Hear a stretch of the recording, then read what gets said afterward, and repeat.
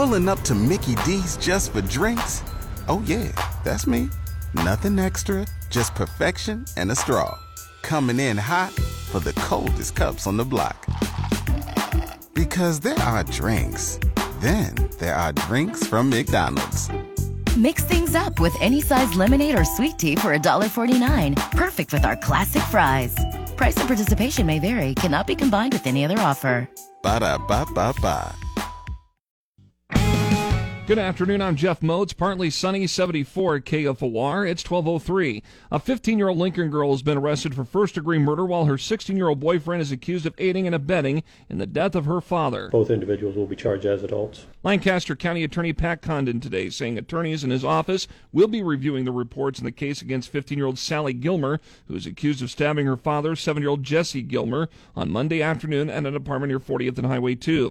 Gilmer's boyfriend, Isaac Honingschmidt, is also being accused as an accessory.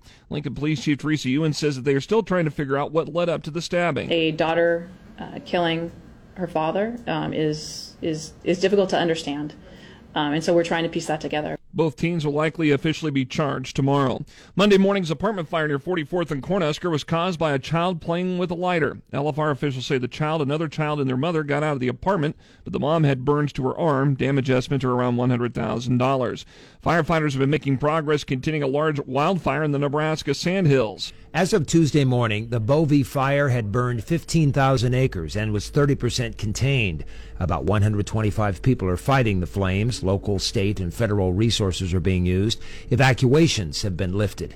Today's fire success is dampened somewhat by Sunday's loss of Purdom Volunteer Fire Department Assistant Chief Mike Moody, who suffered a medical emergency and died. The fire started Sunday afternoon at the Nebraska National Forest near Halsey. Dale Johnson, KFOR News. In her 30-minute State of the City address today, Lincoln Mayor Larry Gaylor Baird announced creation of the Downtown Music District Project. We want Lincoln to be in the vanguard of the Music Cities movement and potentially one of the first communities in the country to create a district focused on the live music scene. More on the podcast tab for news at KFORnow.com.